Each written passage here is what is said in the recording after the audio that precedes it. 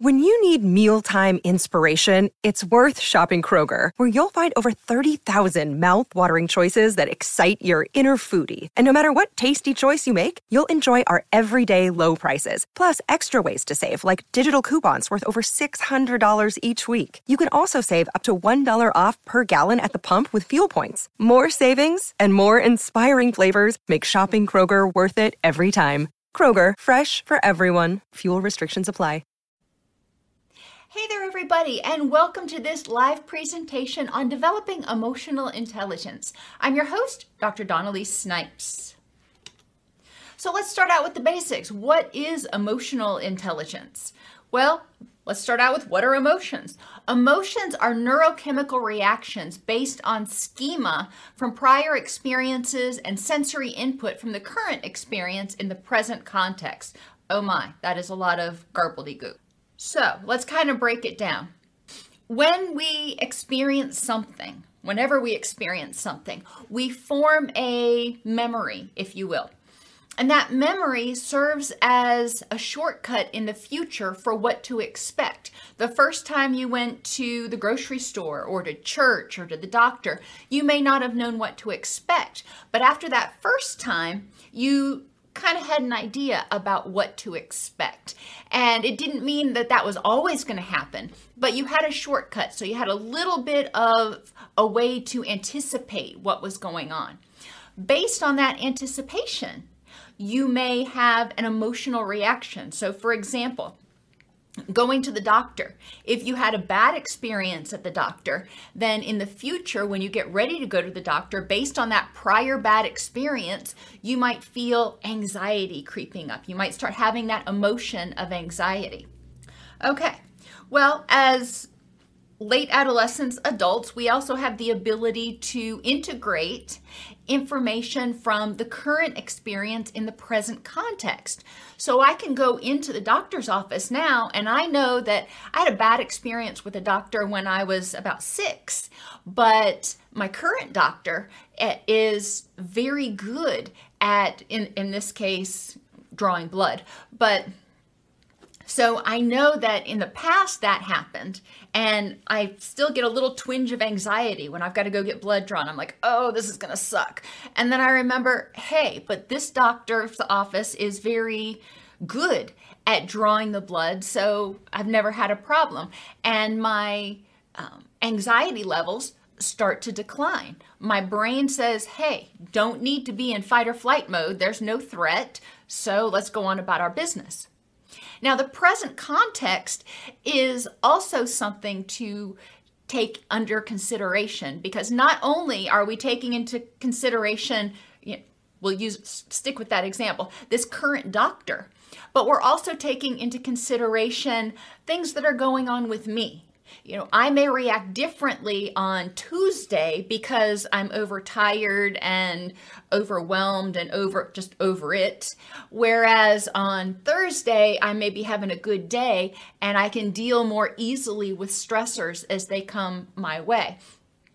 And part of emotional intelligence is being able to recognize, why do I react differently?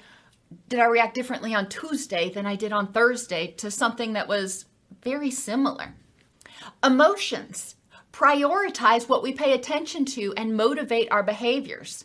Happy emotions, like curiosity and happiness and elation and love, those cause our body to secrete dopamine and norepinephrine, increase our focus and want us to do it again, because they are pro-survival. They're positive behaviors and they produce a reward of some sort. Anger, anxiety, those emotions are from our threat response system. Those are from our fight or flight system. And they say, hey, there might be a threat going on. There might be a threat to you in this situation. So you need to wake up and pay attention to what's going on. So in that case, we get our glutamate, our norepinephrine, our cortisol, our stress hormones that rev us up and help us be more alert and more attentive. When we're in that frame of mind, we pay attention to the threats in the environment. We're not noticing the bunny rabbits that are hopping around on the side of the road. We're noticing the car that cuts us off. We're noticing other things that could be a threat. When we're in a positive frame of mind, we tend to be more able to notice the bunny rabbits on the side of the road. It doesn't mean we miss the threats, but it means we have a more open attention and we are able to focus on a wider variety of things. And as I said, emotions motivate our behaviors. If it's going to bring us pleasure, we're likely going to do it. If it's going to bring us pain or threat or harm, we're likely going to try to avoid it. Emotional intelligence is your ability to identify the emotion, understand the emotion. Where's it coming from? Why was it triggered? Why am I reacting this way at this time in this context? And then to regulate your own emotions. So that's actually a lot of stuff that we've got to do. Emotional intelligence also includes your ability to identify and respond to other people's emotions, whether it's your children or your friends or your coworker or even a customer at your office. Being able to recognize what they're feeling, and most cases we're going to empathize in some way. Sometimes we're going to need to protect ourselves. Sometimes we are going to notice that somebody's acting and seeming kind of hinky, and we are going to feel anxiety, and we may notice that they're extra stressed, and it tells us that we may need to take protective action. So emotional intelligence is being able to use those emotional cues to inform our decision making. And there's I really liked it. You may hate it, but I really liked the show Scorpion, and you can probably find it on one of the streaming services. But one of the things that's a running theme throughout Scorpion is that the main character is a genius, but he has zero emotional intelligence. He has zero ability to recognize his own feelings or empathize with others, and sort of the metamorphosis that he goes through trying to learn how to understand emotions. So let's talk about developing emotional intelligence. The first part is emotion identification. And I'm going to start out with talking about basically what you're wanting to do, and then I'll finish up with some ideas on ways you might be able to do it. The first step in emotion identification is to ask yourself, what do the following emotions feel like or look like for you? Happiness and elated, joyous, it goes by a bunch of different synonyms. Generally, they mean roughly the same thing. Curiosity, that's another emotion. And I know I missed some emotions here. There's lots of emotions, but I was kind of hitting the big ones. Excited. Now that's different than happy. Happy is, well, being joyous. Excited may mean eager. But interestingly, another word that we use for excited is anxious. And this can be really confusing to children to figure out, what does anxious mean? If they're anxious about Santa Claus coming, if they're anxious about going to the theme park this weekend, how is that different than anxious about going to the doctor? How does that work? So we do want to clearly define the words that we're using. Angry is another one of those words. Now, angry has a lot of different permutations or shades to it. We have straight up anger, but then there's also resentment, envy. Envy is anger at somebody for having something that you want. It sometimes is also called jealousy. And guilt. Guilt is anger at yourself for doing something that you shouldn't have done or not doing something that you should have done. But anger is when you are angry with yourself over something. These will look a little bit different. When I'm angry at somebody, it looks a little bit different than when I'm angry at myself, when I feel guilty about something. Anxious can also be called scared, worried, overwhelmed. Depressed, we have sad, blue, burned out. Some people, when they are depressed, they feel just completely burned out. They don't have anything left in them to care anymore. They're out of gas. They're done. Hopeless, helpless, or powerless. And all of these are slightly different. And it's important, especially as adults, that we discover some of the nuances of these. For children, you can stick with the main ones, happy, mad, glad, sad, the big bullet points. But as we grow older, we want to learn more about these nuances. And then I put grieving here. Now, grief is an interesting one because it's a combination. Typically, the grieving process goes denial, anger, bargaining, depression, and acceptance. Now, people don't go through it linearly like that, but all of those emotions are involved. And a lot of times, denial is actually anxiety. You don't want to hear it. You don't want to believe it because it's overwhelming. It's terrifying to think about whatever it is going to happen or whatever it is has happened. So denial can be a form of anxiety. And then we all are familiar with anger and that sense of depression and hopelessness once we realize that the loss is happened. Let me go back there for a second. You have what they look like for you. And that's the good place to start. What do these things look like for you? But then also, what do they look like for others? And if you're a parent, this can be, or a caregiver, this can be super helpful because we are not born knowing how to identify emotions. Children need help learning how to label their emotions. What is this that I'm feeling right now? And as parents, we can help them identify that. So what does it look like when Junior is scared? Sometimes kids, when they're scared, will withdraw. Sometimes they will act out. Sometimes they'll become oppositional.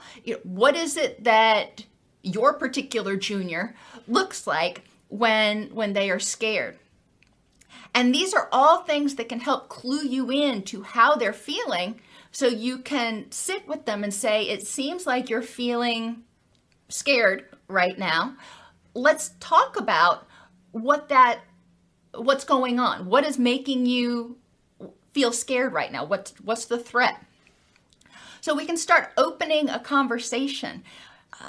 It also helps us understand their behaviors. If we can connect their behaviors with particular emotions, we might be able to empathize and better understand exactly what's going on, what's motivating them. If they are refusing to get out of bed, they're not doing their chores, are they being oppositional because they're angry with us?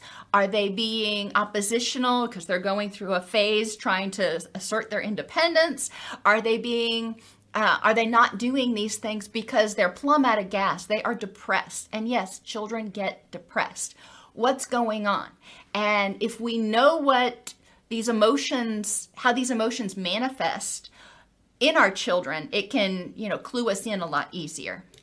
What's the function? So we've identified what they look like in ourselves and in our significant others in our life. What is the function of each of these emotions? And this is something you can talk about with kids a little bit, but it's also important to recognize, why do I have this emotion? What is it trying to tell me to do? Remember, it motivates us in some way. How does each emotion impact what you pay attention to and your motivation? So when you're happy, what's the function of that emotion? Well, guess what? The function of that emotion is to say, awesome, you're safe, you're empowered, and if you just did something that made you really happy, do that again. Keep whatever conditions are going, because this is a good place to be. If you're curious, the function of that emotion is to encourage you to grow, to encourage you to learn more things, to say, hey, let me take a look at this.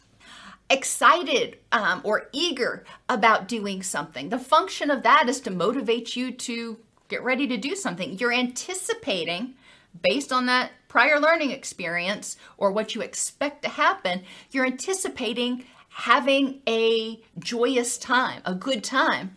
So you get excited about it. That's that anticipation.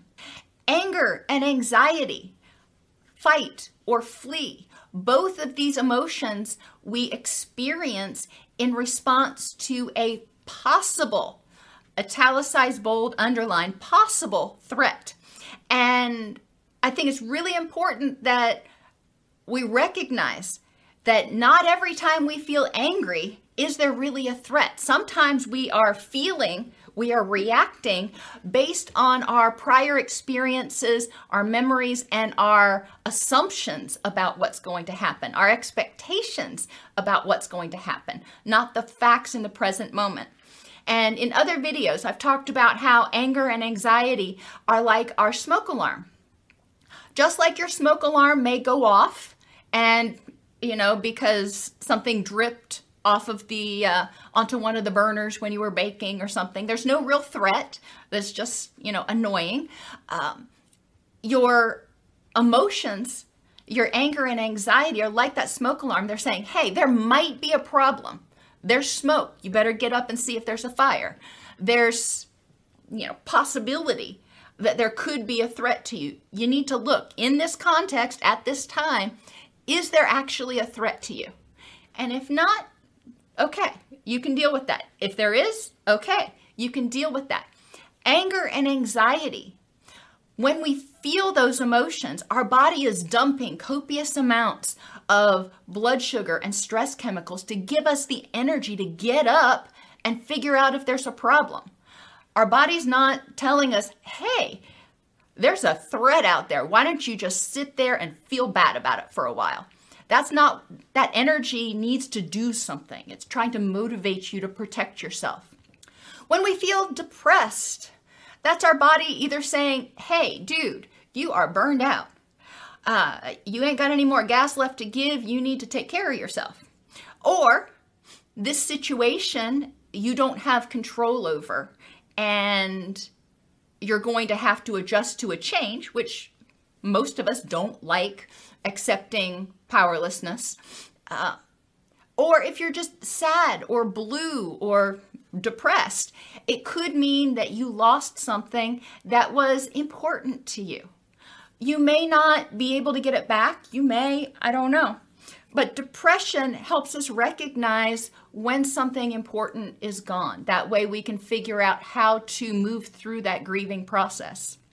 And grief, what is the function of that emotion? To help us move through to the point of acceptance where we can adjust our thinking and our lives based on what has happened. And then emotional understanding, what triggers each emotion for you. So you've identified what it looks like. You've identified the function and what it motivates you to do. Now we need to look at, for you and for the significant others in your life, what triggers these emotions. Ideally, we want to trigger the good and mitigate the triggers for the bad. You can't eliminate the bad. You're going to have stress triggers. You're going to experience depression occasionally. Unfortunately, that's all part of the balance in life, the dialectics, the yin and the yang, whatever you want to call it. But being aware, because you can significantly alter your environment if you're aware of what triggers different emotions for you. What helps you feel happy, elated, joyous, curious, eager? All those are wonderful. What things trigger anger, resentment, jealousy, guilt, anxiety, depression, grief? It's important to recognize, and it may be stuff in your environment. It may be when certain things happen or certain people treat you a certain way, but knowing what triggers those emotions can help you be more mindful. When you're more mindful, you can notice when it's getting ready to happen or when it has happened so you can address it before it bubbles out of control. Another aspect to emotional understanding, and I mentioned this a little bit earlier, is recognizing your vulnerabilities. Now, vulnerabilities are different than triggers. Vulnerabilities are things that make you more likely to have difficulty dealing with triggers when they happen. So, for example, If I haven't gotten enough sleep, or if I am feeling poorly, I have less tolerance for nonsense, for people who are being aggressive and sort of up in my face. That will trigger me more when I'm sleep deprived or not feeling well than it will on a day where, you know, I slept well, I feel fine, and I've got enough energy that I can deal with it. It's important to know what your vulnerabilities are. Some people can do just fine with only a small amount of sleep.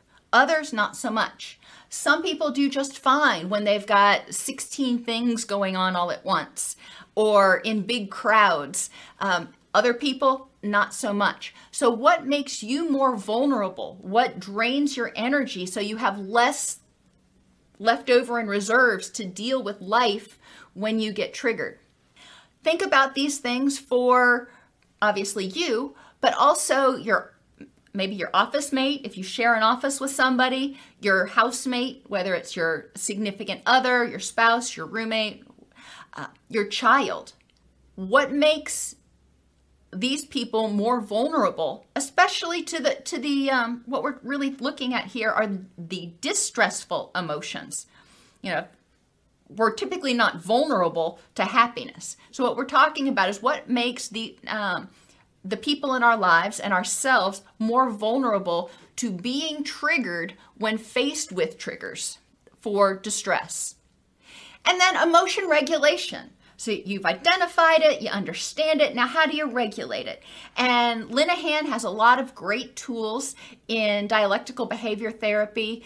Hayes has a lot of great tools in acceptance and commitment therapy. And I have other videos about those things on the Doc Snipes channel. But thinking just in general, what strategies can you use to increase the positive emotions in your life and tolerate, then mitigate the negative? I didn't say eliminate the negative because we can't do that.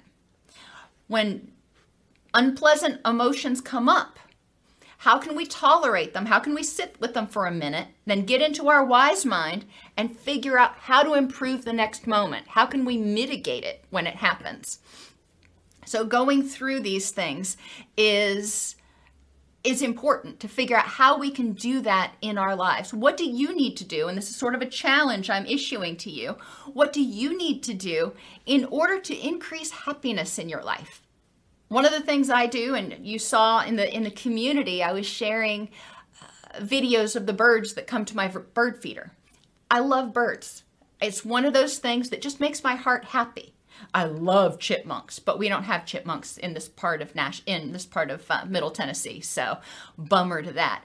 But when I want to feel happy, you know, sometimes I'll go and I'll watch videos of chipmunks, or I'll go out to East Tennessee where I can actually see them. Emotional intelligence activities. Now, you can start out with the very basics with kids, like getting a chart that has different emoticons on it so they can identify, they can point how they feel. And this is really good for elementary, preschool age children who aren't getting super deep into that yet. They're still just trying to identify the basic emotions. So that can be really awesome. Another thing that you can do, and you can do it, heck, I do it as an adult. This isn't something that you have to do only if you're a kid. But think about animals or other embodiments of emotion. What else could represent this feeling? And that really encourages you to think, what does it look like? So, for example, characters, and a lot of people, myself included, use Winnie the Pooh as an example. Tigger is an example of excitement. Tigger is bounding with excitement constantly. And when I think of being excited, I want to be like Tigger.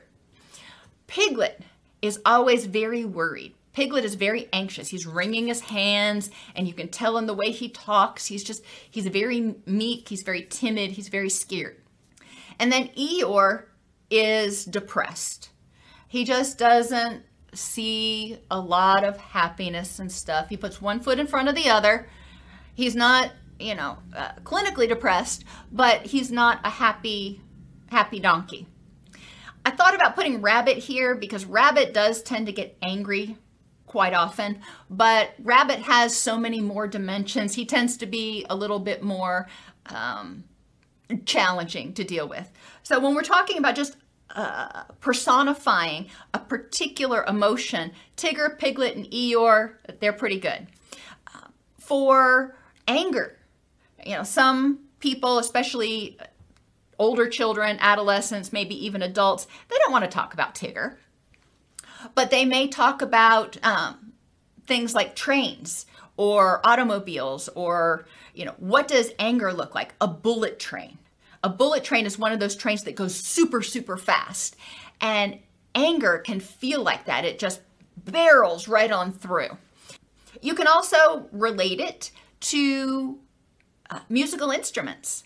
And noting the octave and the pace also impact the feeling. So a bassoon can feel curious, but it can also feel scary or depressed. It has a range there. The piccolo, that's the little tiny flute. That is a much higher pitch. So what feelings does that evoke in you when you hear a piccolo? Or a trumpet, or a tuba, or a xylophone. Remember the xylophones that we used to have when we were kids? Obviously, the professional musicians have a much more fine-tuned xylophone. But there's a big range of what a xylophone can do. You can look at pictures of yourself or others. You can, back in the day when we had magazines, you could do it online now, going through pictures with children and saying, what is this person feeling? You look at them, what do you think they're thinking? What do you think they're feeling? We do this a lot in my house with animals, but whatever. You can listen to music for the evoked feeling, like listen to Peter and the Wolf or the Nutcracker. When I was creating this presentation, I found an amazing site. It's stockmusicsite.com, and they have a page where all of the music is categorized by mood. How cool is that? And it's, 4 columns of different emotions. There's probably 200 different emotion words there. I don't necessarily agree with all of the feelings that they associated with different emotions, but that could be an interesting experiment or exercise to do, to pull up an emotion like curiosity and listen to the different tracks and say, why do you think that track was put under curiosity? Or what do you see in your mind when you hear this track?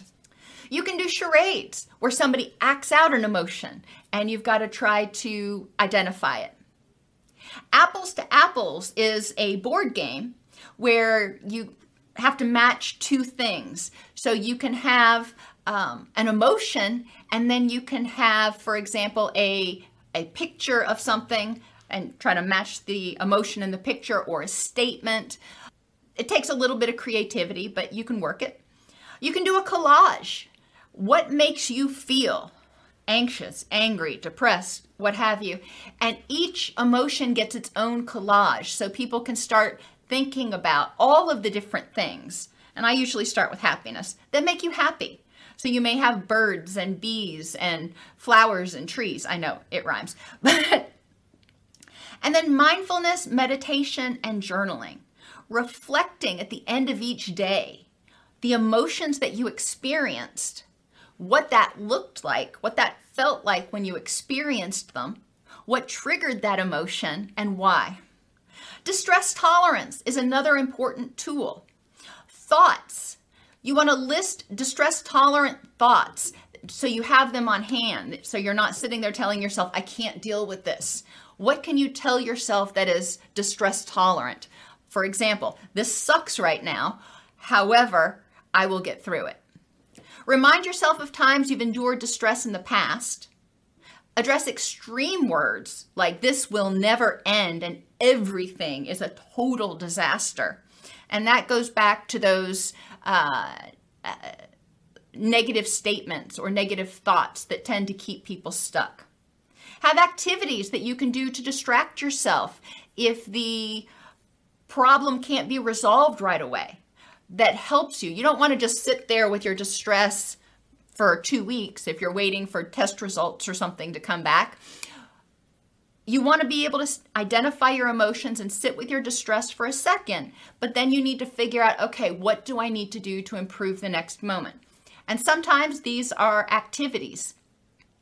Guided imagery can also be helpful. You can envision yourself tolerating the distress, or you can envision the distress as something like a lion with a thorn in its paw.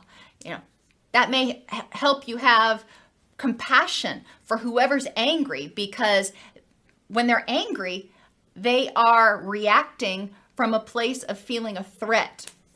So if you envision, their anger as a lion with a thorn in its paw, it can help you have a little bit of compassion for them. You don't want to get too close to an angry lion, but you can have compassion. Jabberwock is another thing that you can imagine from the poem Jabberwocky by Lewis Carroll. Now, the Jabberwock can look really scary sometimes, but when I'm working with kids, I encourage them we read the story, and I encourage them to draw for me what they think a Jabberwock looks like. And that can be a nemesis, if you will, but it's something that they can sort of externalize and figure out how to deal with. And then sensations that are synergistic. If you're feeling angry, I know sometimes when I feel angry, I will put on my music really loud, and I listen to some pretty hardcore metal. So, it's synergistic. I'm not listening to Vivaldi, which is antagonistic. It is the opposite of what I'm feeling. So sensations can be sounds, smells, sights, whatever. Regulation through M-beta. Mindfully notice and accept without judgment your emotion. First, you've got to identify it and acknowledge it. Breathe. We've talked about this a lot. Breathe slowly to trigger that relaxation response. Evaluate the facts in context. Think about your options. And then choose. Act using the option most likely to help you be the person you want to be and move toward the things that are important in your rich and meaningful life. And finally, when we're working with others, you're going to breathe, but present a presence that's calm, compassionate, and confident. You don't want to go in like a know-it-all when somebody's already feeling threatened, but going in as a compassionate presence that's supportive, that wants to hear, that wants to help, can communicate a lot to a person just from your nonverbals. Have an awareness of the situation. Notice what the words and nonverbals of the person are communicating. If they are speaking really slowly, if they're speaking really quickly, what are they communicating? And again, sometimes at this point, you'll recognize that this isn't a safe situation. But most of the time, you're going to be able to proceed and remember their feelings are based on their reality. And try to be aware of how you might be triggering them, even inadvertently. Maybe you look like somebody from their past that, brings up bad feelings, or maybe you represent an organization that they have had bad dealings with. It's not you, it's what you represent to them. And their schema right now is triggering that threat response.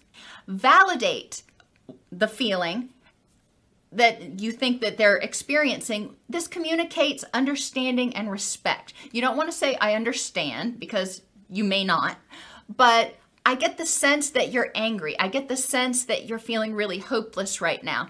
That goes a long way, because then somebody's like, oh my gosh, you get it. Let me tell you. If they feel angry or anxious, then invalidation will likely intensify the perception of that threat. So if you ignore them, or worse yet, tell them that they're wrong or they're overreacting, it's probably going to intensify that distress. Once you've kind of met on common ground, explore ways to cooperate, compromise, or synergize. And do this by asking. Don't assume. Don't tell them, you need to do this, or I will do this for you. Ask them, what is it that I can do to help? Or how is it that we can make this work? Humans are not born with an emotional vocabulary. Depending on a person's culture, they may not be comfortable with feeling words, so metaphors can be helpful.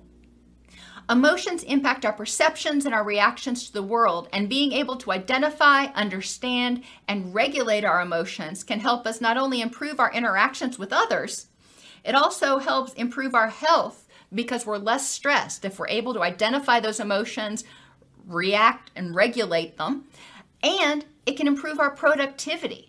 If we are not stuck in this angry, anxiety, stress soup, we're able to think more clearly and be more productive. You can learn more